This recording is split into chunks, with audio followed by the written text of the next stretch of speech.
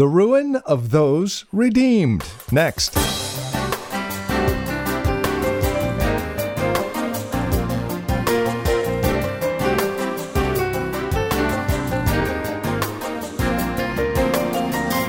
Yesterday, we began a marvelous look at the book of Ruth. The Romance of Redemption is the title of our series. And in fact, it is our series we're offering here in the month of August. We'll tell you more at the close of our program. But if you'll join us today here in the book of Ruth, we'll continue a look at the ruin of those redeemed.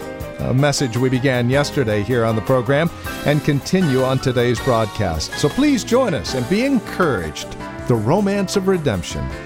With today's broadcast of Truth for Today, our teacher and pastor now, here's Pastor Phil Howard.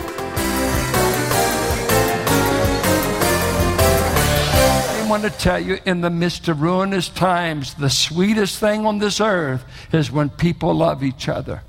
Whether it's a mother-in-law, daughter-in-law, whether you come together at Thanksgiving or Christmas, it is terrible for families to fight with each other. It's terrible when hate is on any level. The greatest thing this side of heaven and this side of the cross is when you become so devoted that you can love someone. And she did it in the tumultuous era when everybody is sleeping with everybody and everybody's going to another god and going to the high places in Israel and doing the abominable in God's sight. And God says, write this down.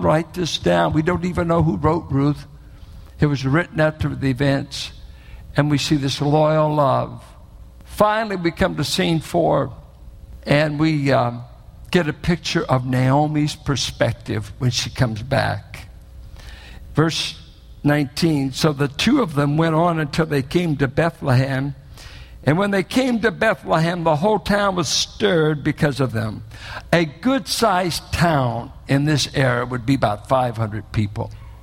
So the grapevine went quick. Everybody knows you're in town. It's like you left Rodeo. Well, everybody can know it in a day. Rodeo's not that big, you know. But what if it's just 500 people? And so the grapevine. And the women said, is this Naomi? She'd been gone 10 years. And when she went out, she went with Elimelech, and a man that of standing, was in a good family, a good man. She went out a married woman. Things seemed fine except for the famine. And then they say, why, Naomi, no, don't call me Naomi. Call me Mara. For the Almighty has dealt very bitterly with me. I went away full, and the Lord has brought me back empty. Why call me Naomi when the Lord has testified against me? How's that? He took my son, he's taken my husband, and he's taken my land, and I come back a widow, broken woman. Somebody's been against me, and I see it as the Lord. The Lord has testified against me, and the Almighty has brought calamity upon me. There's many verses in the Bible that do say that God brings calamity on us. That's right. Not only good, but calamity. He brought the famine in the land. He caused the sons to be born puny, so puny they died, probably young. The two women are young enough to remarry. And she's back in Bethlehem. At least she's in the right place. She finally got out of the land of Israel's enemies. God not blessing down in Moab. He blesses back in the land. And they happened to get back to Bethlehem. Of all things, Bethlehem. Little Bethlehem. Who would ever know that these two women are going to wind up becoming a part of the Messianic line? Who would have ever thought? Do you think Naomi thought as she came back to Bethlehem, yippee, I'm going to be the great-grandmother of the greatest king of Israel, David, who will foreshadow the greatest king of history, King Yeshua, Messiah over the nations? Had no clue. No clue. Because you see, sorrows had changed her perspective. God was no longer the God who blessed. He was the God who was against her. And she'd become a bitter woman. Now, there's two ways you can be bitter. You can be bitter because of an unresolved difference with people. And Ephesians says, put away all bitterness, anger, and wrath. Get rid of it. It's amazing how many people have been carrying garbage for 10 years. And we wonder why we can't get a smile. If you knew how much garbage was in their heart, you would be amazed they even show up. That's why they don't sing. They're hoping that something will happen in this service that might do something. You know what you need to do? You need to empty the garbage can. And it's your heart. You need to forgive. You need to put it behind you. You need to put it back. But there's another way I think people become bitter. Sorrows. I've had trials where I was not good company. I've had trials where you better do the scripture quoting and you better do the talk because I don't have anything to say. I feel like I'm run over, beat up, and if you want to sing Lamentations, I'll join you on that, but put it in the minor key. Please don't hit a major chord. And she comes back this way. I went out full, I've come back empty. I have no future. The curtain is drawn over my life. It's over. I'm just biding time, and besides that, I'm now stuck with this girl that loves me. And I don't have any finances. I don't have any way to take care of her. I'm just stuck with a gal that won't let go. I can almost see Ruth just clinging to her feet. I love you, mother. Well, I do too, you honey, but I can't give you a husband. I can't feed you, and we have no future, and you're not worth a hoot to help me solve that problem. Oh, don't say too much, mother-in-law. Your future is going to be tied up in this girl.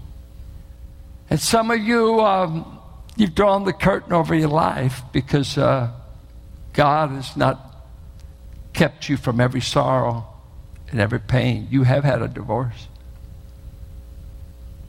You do have children that are lost. You do have kids that don't talk to you. How do you live with that pain? What is your future? Let me ask you this. Was Naomi a believer? Yeah, she was.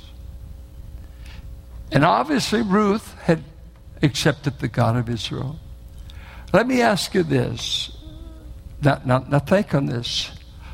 It hadn't been revealed yet, but let's ask. Was Romans 8:28 true in the book of Ruth? All things are working together for good to those who love God. Now, they love God. Now, are all things working together for good to us who've had calamity, sorrows, pain? You really believe that? Good. There's going to be times you want to choke that verse. It can't be working for good. Well, let me say this. Hear this line. It's good. It's mine. Now get this. Hear me. You got to get this big point. This is the big point right now. If you miss this point, you can go home after you give your offering. When you don't know the plan, your problems will make you think there is no future. When you don't know the plan, they don't know what's going on. Your problems will make you think everything's against me. You know where that phrase came? Everything is against me. Let me give you some people. Jacob, Genesis 43. Let me just give you the context. Joseph's got a plot to get his father down to Egypt. You know what his plot is? He sends his brother back and said, you must bring me my brother Benjamin. He was his true birth brother. The others were by another woman. But this is my birth brother, Benjamin. You go back, and unless you bring Benjamin, there's no more grain, no more food, and I'm going to keep you other brothers here. You tell them to send Benji, or it's over. They go down to Jacob, who's already in his heart has buried Joseph. He's got his sons down here in Egypt, and all of a sudden they say, we've got to send Benjamin, Dad. Or the man said, no more grain. And he's thinking in his mind, I sent Joseph out to find his brothers, and he never came back. Now you're asking for Benjamin, the only other son I have by that wife? And he said this, everything is against me. And do you know what the truth was? Everything was working for him, but he didn't know the plan. He didn't know the plan. When you don't know the plan, you can think everything happening against you is taking away your future. Another man, Joseph himself. Could you imagine what Joseph was writing in his journal when he's in a prison cell for doing the right? And he's down there, and then he talks to the butler and the cupbearer, remember me, and some estimate it was 5 to 10 years before they ever remembered him. And so he's spending his youth in an Egyptian cell. He probably was put in that jail, maybe 20. So he's there. They figured he was 30 years old when he got. How would you like to spend some of the best years of your life in an Egyptian prison? I was in Morocco to a big prison. It was a big cave in the heart of the earth where they killed the Crusaders. No. This was not color TV. This was not good conditions. And Joseph said, I know what you've meant for evil against me. God's worked for good eventually. But when you don't know the plan, you don't think you have a future. I think of Job. Had no idea what was going on in the heavens. And he had a wife said, you need to curse a God like this that would let you go through so much calamity when you've been doing the right. And she was right if you didn't know the God that could let you suffer while he's getting ready to unveil the greatest plan in your life. Peter says, you will suffer, but after you have suffered a while, you shall come forth as pure gold. Never promised immunity from the suffering, but promised a purpose in it. I think of this dear woman. And providence is a theological term that God is continually involved with all creation in such a way that he keeps maintaining it. He keeps working alongside the actions of kings. Not even a bird in this universe falls to the ground without God's permission. Nothing moves, lives, has its being except in God's hand. Acts 17 on Mars Hill. You can't even move your hand if God doesn't determine it. You try it, you have a stroke. Watched my brother-in-law die. I knew he was in the last moments when I went to the doctor. She said, lift your left hand. He couldn't lift his left hand. I knew he was dying when 10 times in a week we picked him up. And one day I said, we got to get you in the bed, Richard. And he's laying in the floor. He says, I don't have the strength to get in the bed. You must.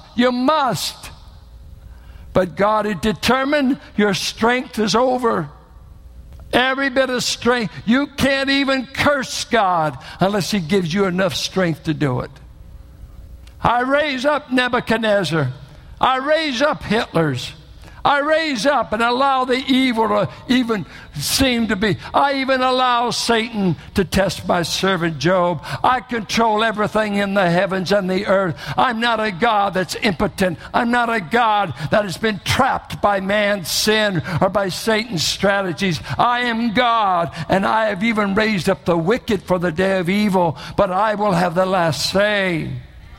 This is our God. Our God. He is not a limp-wristed old man up there with paralysis. No, he is I am. I was telling God today in prayer, I am weak and I need you. And I was using I am, and as I said that a few times, I thought, I'm talking about the wrong I am. And so I just wrote in my journal, I am, and I wrote down everything, and it was kind of an ugly list. But then I put, but I serve and I am. And he's got all power, all sufficiency, all capability. He's the difference. And you know what he's saying? If I can talk to a bush, if I'm in it, I can use you, Howard. And I said, bush shining up. Here I am, bush showing up. I am, speak to a bush. And that's why God saved you. He can do something even with you. And the best we can call you is Brother Bush, Sister Bush. If you don't like that, he called you a cracked vessel in 2 Corinthians. We are vessels, containers of the message. But the word he used was ostraca. You're the kind that breaks every 8 days. It was real cheap pottery. They put the water in it. It broke every 8 days. And he said, you're a crackpot. But I want to put my message in you. I want to put my message in you. And if I don't hold you together, you'll fall apart. And so old Moody said, the only way a cracked vessel can remain full is under the fountain. You got to stay under the fountain. You're cracked. You leak. You can't hold much. You got to remain. Jesus said it this way. You got to remain in contact with the vine. You can't do squat without me. That is the nice vernacular of America. You can do nothing without me. Try it. It'll ruin your life. So, what do we learn? God knows right where you are, even in a famine. 2, pain, loss, all have the threat of changing your perspective on God's will for your life. Dear child of God, I don't know what you're going through or in. And dear man or woman of God that is a church attender but not a believer, my heart aches for you because in your ruin there's no hope but Jesus. There's no future except in Jesus. And if you don't accept the kinsman redeemer, you have no future but eternal separation from God. I say that with no joy. If I could, I would eliminate the doctrine of hell. But I don't love any.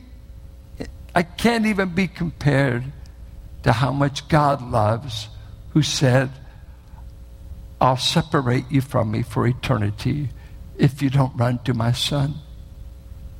I won't separate you because you're ruined. I won't separate you because you're in sin. I won't separate you from your bad genealogy and your bad family tree and this sin and that. That's no. It's where will you go with your ruin? Will you run to Jesus? Or will you say, I choose to suffer alone? And I'll go to the idle fixes of this world. They will all leave you thirsty, empty, and ruined. But if you're a child of God, there's meaning in the sorrow. There's meaning in the pain because there's a plan. God wants us to be a people of joy in our pain because we know He has a plan. I know the plans I have for you, Israel, for good, for a hope. Jeremiah 29:11. I just heard Steve Green sing a song while I was studying. I was playing, and I wrote down the words. I got it. They're not exactly right, but this is what I got. You don't have to have the plan in hand. I don't have to have the future in sight. I just have to follow you. By faith, obey you. My assignment is to follow you, not to know the future. And so I don't know what your ultimate future is going to be. I don't know how it's going to work out, whatever you're going through. I don't know. I don't know how that cancer is going to work out. I don't know about that economics. I do not know. And you probably don't know for sure. But you know what? All you've got to be sure of is I'm going to follow the one that does know. I'm going to follow him. I'm going to follow him. May God help you in your sorrows, in the ruinous things we go through as humans. There is a Redeemer, and he will go with you and be with you. And it's this marvelous, marvelous love story. I'll try to do it in 4 sermons. I'll go next week. Then we have a 2-week break because we're having Steve Fernandez. Then we're going to have Robert Richardson on the 1st. I'll come back to it in October eventually. But if you would read Ruth and keep looking for the word redeem, redeemer, kinsman, 23 times. It's the picture of the Redeemer. Our Father, he would still be ruined if there was no Redeemer. Jesus has made the difference in our ruin, our pain, our problems, our lostness. We were lost in Moab, as it were. We were far from God. Far, far. And besides sending the hounds of heaven to keep nagging us, you need a Redeemer. You need something better than a cheap fix. You need a person. We found it all in Jesus. Rather, he found us. I ask that you would let us redeemed people offer you an offering today. I want to thank you for the offering last week when the attendance was down, the holiday was on us. And when us as leaders expected a bottom offering, it was abundant. Father, we thank you again that you've been delivering us this year of our economic plight. Forever. I don't want to bore the people saying it all the time, Lord, but Thanksgiving seems to be something you can't overdo. We're thankful. We're thankful. And we're thankful that we get to give to you today. I pray for those out of work, those against the wall. Please supply their financial need in every way. Always give them something to give. In Jesus' name, amen. A very tender look at an illustration of the tenderness and amazing beauty of the gospel. We're looking at the book of Ruth here on Truth for Today with our teacher and pastor Phil Howard, and we trust our time together has given you pause to consider the great love that our Father has for us in Jesus Christ. If you'd like to review today's broadcast, we do have copies available. In fact, this whole series is our special offer for the month of August. As you partner with us financially, we'll say thank you by sending you the entire series called The Romance of Redemption. Simply request it by name when you contact us. And again, for a gift of any amount, tax deductible. No gift is too small and no gift is too large. It is our way of saying thank you for partnering with us, realizing that the broadcast here on KFAX is heard daily as a direct result of your involvement with us financially and prayerfully. Now, here's how you can reach us. You can stop by our website, valleybible.org. That's the easiest way. Again, valleybible.org. Or call 855-833-9864. Again, 855-833-9864. Now, you can also write to us. Our address is Truth for Today, 1511 M. Sycamore Avenue, Suite 278, Hercules, California. The zip code is 94547.